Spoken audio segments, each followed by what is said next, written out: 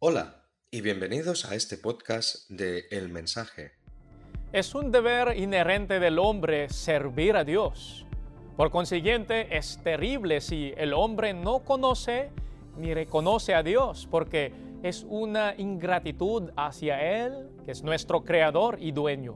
Sin embargo, esto quiere decir que el hombre está libre de elegir la manera en la que quiere servir a Dios, como la creencia común de muchas personas hoy en día. Soy Daryl Domingo y el tema de hoy es: ¿no es verdad que todas las religiones son de Dios? Hay muchas personas que ya no se preocupan por examinar la religión o iglesia a la que pertenecen porque creen que todas las religiones o iglesias son iguales. Pero ¿es verdadera la creencia de que todas las iglesias son de Dios? No. En nuestra lección hoy nos será demostrado que no hay ninguna verdad en la creencia que todas las iglesias son de Dios. Por el contrario, la Biblia enseña que solo hay una verdadera religión o iglesia. ¿Quién testifica que no todos los que claman conocer a Dios y a Cristo serán dignos del reino de los cielos? En Mateo 7:21, escuchen por favor. No todo el que me dice Señor, Señor, entrará en el reino de los cielos, sino el que hace la voluntad de mi Padre que está en los cielos. Lo que acabamos de leer es la declaración que hizo nuestro Señor Jesucristo, que declaró que no es suficiente que el hombre le llame Señor. ¿Qué quieren demostrar las personas que llaman a Cristo Señor? Quieren demostrar que reconocen al Señor Jesucristo. ¿Y cuál es la prueba que ciertamente no es suficiente que una persona llame a Cristo Señor? El Señor Jesucristo dijo: no todo el que me dice Señor, Señor, entrará en el reino de los cielos, sino el que hace la voluntad de mi Padre que está en los cielos. Por tanto, es falsa la creencia de que todos los que reconocen a Dios y a Cristo podrán entrar en el reino de los cielos o que serán salvados. ¿Qué debe hacer el hombre para estar seguro de la salvación? De acuerdo con Cristo, el hombre debe hacer la voluntad del Padre. Otros pueden decir: nosotros no solo llamamos al Señor, también le servimos y lo hacemos en nombre del Señor Jesucristo. Solo porque rinden adoración a Dios y lo hacen en nombre de Cristo, ¿quiere decir que ya se les permitirá entrar en el reino de los cielos? Escuchemos en Mateo 7:22-23. Muchos me dirán en aquel día: Señor, Señor, ¿no profetizamos en tu nombre? Y en tu nombre echamos fuera demonios, y en tu nombre hicimos muchos milagros.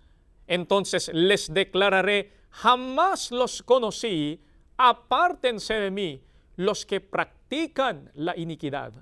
En los versículos que hemos leído, las personas a las que hablaba nuestro Señor Jesucristo también le sirvieron y realizaron milagros en su nombre. ¿Cuál es la prueba? Con orgullo dijeron: ¿no profetizamos en tu nombre?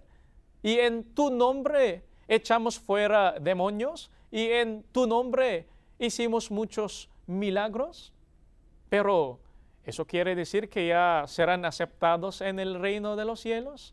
Claramente que no. ¿Cuál es la prueba?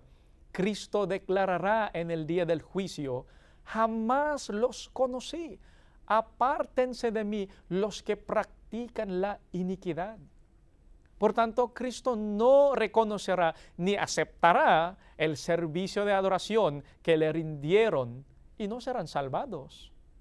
¿De qué debemos darnos cuenta en esta declaración del Señor Jesucristo? Aunque una persona le adore y utilice su nombre, y aunque presuntamente puede realizar milagros, pero no cumple la voluntad de Dios, no será digno para ser aceptado en el cielo. ¿Por qué es tan importante que el hombre cumpla la voluntad de Dios al rendirle el servicio de adoración? ¿Cuál es el problema con la adoración que rinde el hombre a Dios? Que no está basado en sus mandamientos. Escuchen aquí en Mateo 15:9. Pues en vano me rinden culto, enseñando como doctrinas preceptos de hombres. Tomemos nota de que Dios ya ha tomado una decisión sobre la adoración que le rinden, que está basada en las enseñanzas y mandatos del hombre y no en su voluntad. Él dijo, en vano me rinden culto. Por tanto, no todos los servicios de adoración que el hombre rinde a Dios serán considerados dignos y serán aceptados por Él. El servicio y la adoración que están basados en los mandamientos del hombre son en vano ante Dios. Supongamos que se realiza con gran sacrificio y tratando severamente el cuerpo, como por ejemplo las obras de penitencia. ¿Acaso esto no hace que la adoración basada en los mandamientos de los hombres sea digna ante Dios? En Colosenses 2:22-23 aquí está la respuesta de la Biblia. Estos preceptos basados en reglas y enseñanzas humanas se refieren a cosas que van a desaparecer con el uso. Tienen sin duda apariencia de sabiduría con su afectada piedad, falsa humildad y severo trato del cuerpo, pero de nada sirven frente a los apetitos de la naturaleza pecaminosa. ¿Será digna ante Dios la adoración basada en los mandamientos del hombre si incluye un severo trato del cuerpo, como por ejemplo las obras de penitencia? No. ¿Cuál es la prueba? El apóstol Pablo dijo, estos preceptos tienen sin duda apariencia de sabiduría con su afectada piedad, falsa humildad y severo trato del cuerpo, pero de nada sirven frente a los apetitos de la naturaleza pecaminosa. No es malo hacer sacrificios, especialmente si son necesarios cuando servimos a Dios. Sin embargo, ¿de qué debemos asegurarnos primero? De que están de acuerdo con la voluntad de Dios.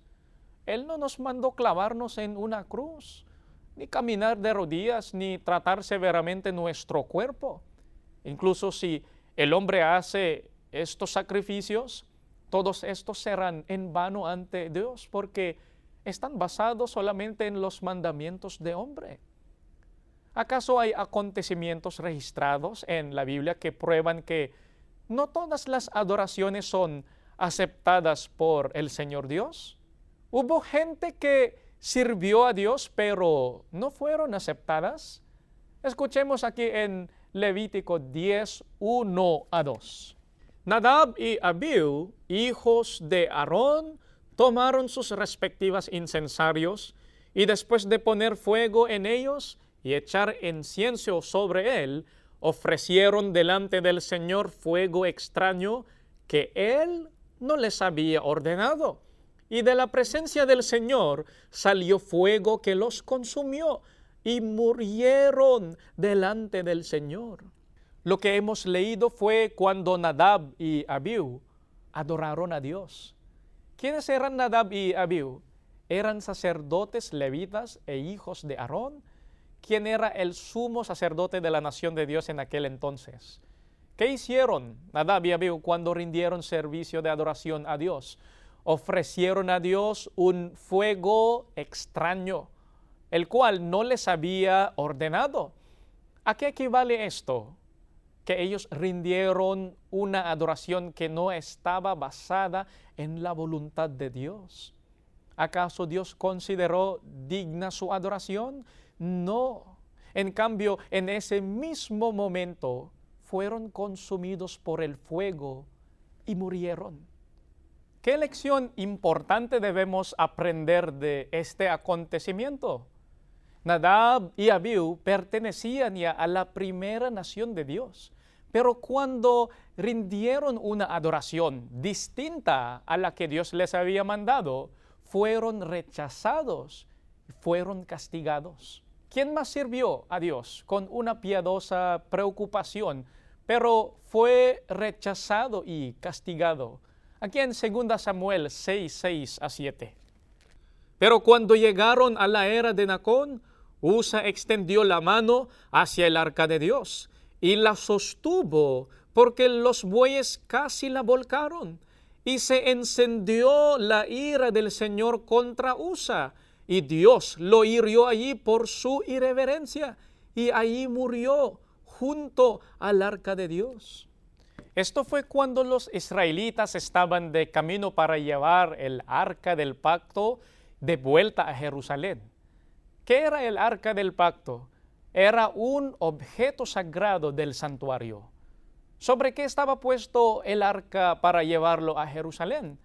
Estaba puesto sobre un carro arrastrado por los bueyes. ¿Y qué les sucedió en el camino? Los versículos dicen que los bueyes tropezaron. ¿Qué hizo Usa por su preocupación por el arca del pacto? Usa extendió su mano hacia el arca de Dios y la sostuvo. Sin embargo, ¿se deleitó Dios cuando vio la preocupación de Usa? Según los versículos, se encendió la ira de Dios contra Usa y Dios lo hirió allí y murió. Otros pueden preguntarse, ¿por qué? ¿Acaso lo que hizo Usa no fue una cosa piadosa para prevenir que el arca se cayera? El arca hubiera caído si no lo hubiera tocado. ¿Por qué Dios lo castigó en lugar de recompensarlo por su sincera preocupación? ¿Qué mandó Dios sobre los objetos del santuario que Usa transgredió? Leamos la respuesta aquí en Números 4:15. El campamento estará listo para trasladarse cuando Aarón y sus hijos hayan terminado de cubrir el santuario y todos los objetos sagrados.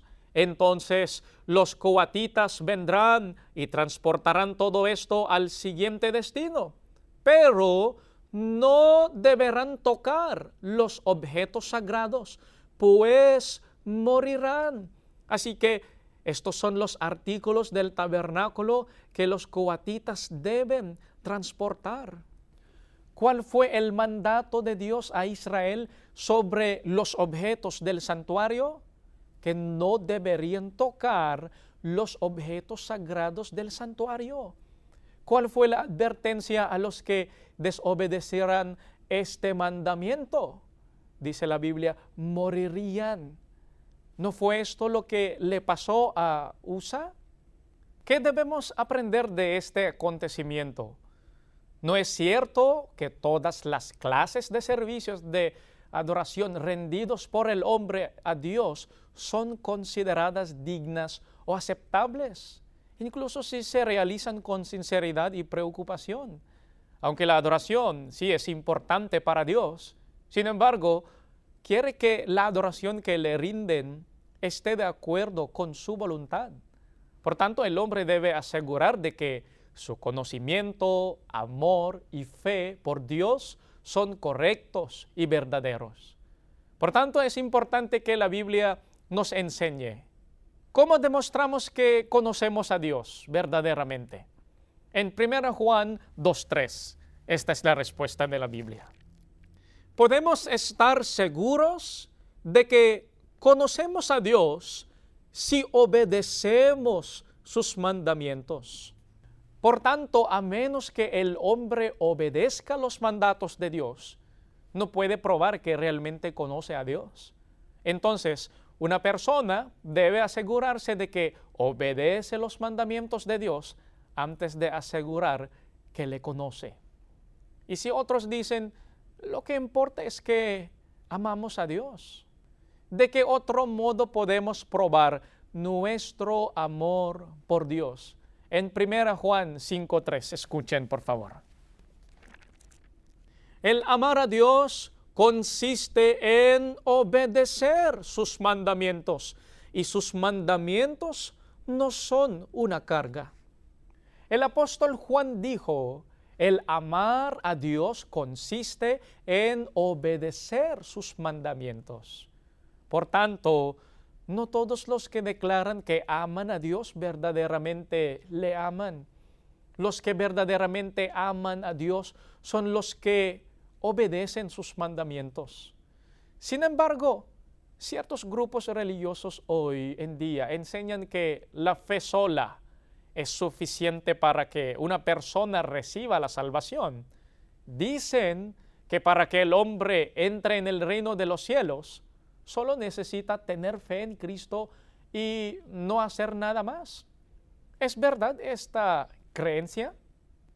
¿Qué más debe acompañar nuestra fe en Dios para que podamos ser considerados dignos ante Él y ser salvados? Santiago 2:14.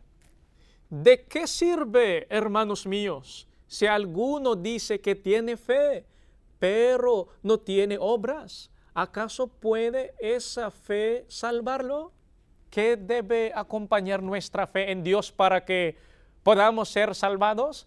De acuerdo con el apóstol Santiago, la fe debe ser acompañada de obras. ¿Qué hay de malo con la fe que no va acompañada de obras? No puede salvar. Por tanto, es incorrecta la enseñanza de las iglesias protestantes que la fe por sí sola es suficiente para que el hombre sea salvado. La fe en Dios y Cristo es importante. Sin embargo, la fe sin obras es inútil para la salvación. Y de acuerdo con los apóstoles, ¿cómo se llama la fe sin obras? Santiago, ahora en 2:17.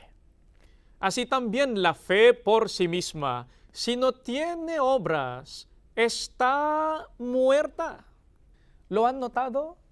El apóstol Santiago declaró que la fe sin obras está muerta.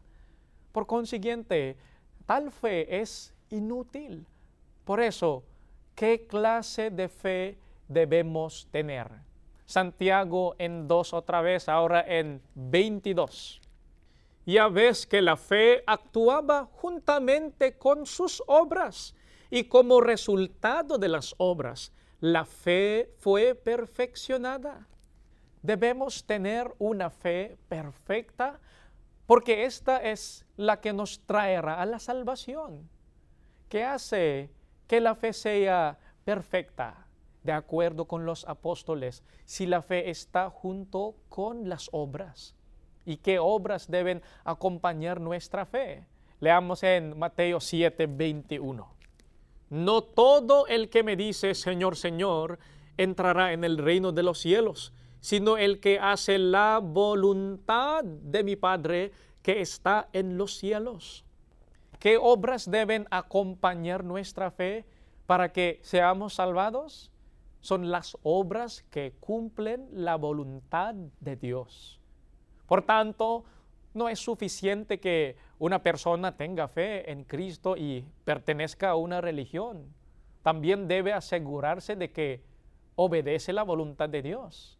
Entonces necesitamos saber cuál es la voluntad de Dios para todos los hombres. Aquí está la respuesta en Efesios 1:9-10. Nos dio a conocer el misterio de su voluntad, según el beneplácito que se propuso en él, con miras a una buena administración en el cumplimiento de los tiempos, es decir, de reunir todas las cosas en Cristo, tanto las que están en los cielos como las que están en la tierra. De acuerdo con el apóstol Pablo, es la voluntad de Dios que todo esté reunido en Cristo. Por tanto, los que quieren servir a Dios deben estar primeramente unidos en Cristo. ¿Y cómo puede cumplirse esta voluntad de Dios de reunirse todo en Cristo? Otra vez en Efesios, ahora en 1:22-23. Escuchen, por favor. y todo sometió bajo sus pies, y a él lo dio por cabeza sobre todas las cosas a la iglesia, la cual es su cuerpo, la plenitud de aquel que lo llena todo en todo. ¿Cómo pueden ser reunidos los hombres en Cristo? El hombre necesita estar en la iglesia. ¿Por qué? Porque según el apóstol Pablo, a Cristo lo dio por cabeza sobre todas las cosas a la iglesia, la cual es su cuerpo. Por consiguiente, entrando en la iglesia, se cumple la voluntad de Dios de que el hombre sea reunido en Cristo. Sin embargo, sabemos que hay muchas iglesias hoy en día en el mundo. ¿Qué iglesia es el cuerpo de Cristo? ¿Y por qué la membresía o pertenencia a esta iglesia es necesaria para que una persona pueda rendir un servicio de adoración que es digno y aceptable ante Dios? Vamos a leer en Hechos 20 y 28 en la traducción Lamsa. Por tanto, tengan cuidado de ustedes mismos y de todo el rebaño sobre el cual los ha puesto el Espíritu Santo como supervisores, para apacentar la iglesia de Cristo, la cual Él compró con su sangre. La Biblia atestigua que solo hay una iglesia que tiene a Cristo como su cabeza. Es la iglesia de Cristo. ¿Cuál es la distinción de la iglesia de Cristo? Por eso el hombre debe ser miembro de ella, para que su adoración sea aceptable delante de Dios. Es la que fue comprada o redimida por la sangre de nuestro Señor Jesucristo. ¿Qué tan importante es ser redimido mediante la sangre de Cristo? Hebreos 9:14, aquí está la respuesta. Cuanto más la sangre de Cristo, quien por el Espíritu Eterno Él mismo se ofreció sin mancha a Dios, purificará nuestra conciencia de obras muertas para servir al Dios vivo. ¿Cuáles fueron los efectos de la sangre de Cristo sobre los que fueron comprados por ella? El apóstol Pablo dijo, la sangre de Cristo purificará nuestra conciencia de obras muertas. ¿A qué equivale eso? Que nuestros pecados serán perdonados solo por medio de la sangre de Cristo. ¡Qué gran bendición han recibido los que fueron comprados por la sangre de Cristo! Se les ha concedido el derecho de servir a Dios, porque ya han sido perdonados de sus pecados. Por lo tanto, aquellos que han sido llamados por Dios a la iglesia de Cristo han recibido una gran bendición. Solo mediante esta iglesia el servicio del hombre será aceptable y considerado digno. Por eso es muy importante que permanezcamos en la iglesia de Cristo, suceda lo que suceda en este mundo y sea lo que experimentamos en esta vida. ¿Y por qué estamos seguros de que no hay otra iglesia aparte de esta iglesia, que es el cuerpo de nuestro Señor Jesucristo? Aquí está la respuesta en Efesios 4:4. Hay un solo cuerpo y un solo espíritu, así como también ustedes fueron llamados en una misma esperanza de su vocación. La verdadera iglesia no puede ser varias en número. ¿Por qué? Porque lo que está escrito en la Biblia está claro. Hay un solo cuerpo. ¿A qué se refiere como el cuerpo? La iglesia. Entonces, la creencia de otros que la iglesia de Cristo, que se menciona en la Biblia, está compuesta de muchas iglesias, es errónea. La iglesia de Cristo, la cual es el cuerpo del Señor Jesucristo, solo es uno. Y no debemos ser engañados por la falsa creencia de que todas las iglesias o religiones en este mundo son de Dios. Y tampoco es cierto que todo reconocimiento a Dios y adoración que le rinden son aceptados por Él. El servicio del hombre a Dios será considerado digno solamente si es llevado a cabo en la iglesia de Cristo. Por tanto, debemos dar gran importancia a nuestra membresía a la iglesia de Cristo, sean cuales sean las pruebas que experimentamos en esta vida. No debemos permitir que seamos separados de la iglesia de Cristo. Si quieren aprender más sobre la iglesia de Cristo, pueden visitar nuestra página web en insmedia.org y pulsen la opción en español. Soy Daryl Domingo y hasta la próxima. Gracias por pasar tiempo con nosotros mientras estudiamos las palabras del Señor Dios escritas en la Biblia. Para obtener más contenido como este de la Iglesia de Cristo, visite www.insmedia.org.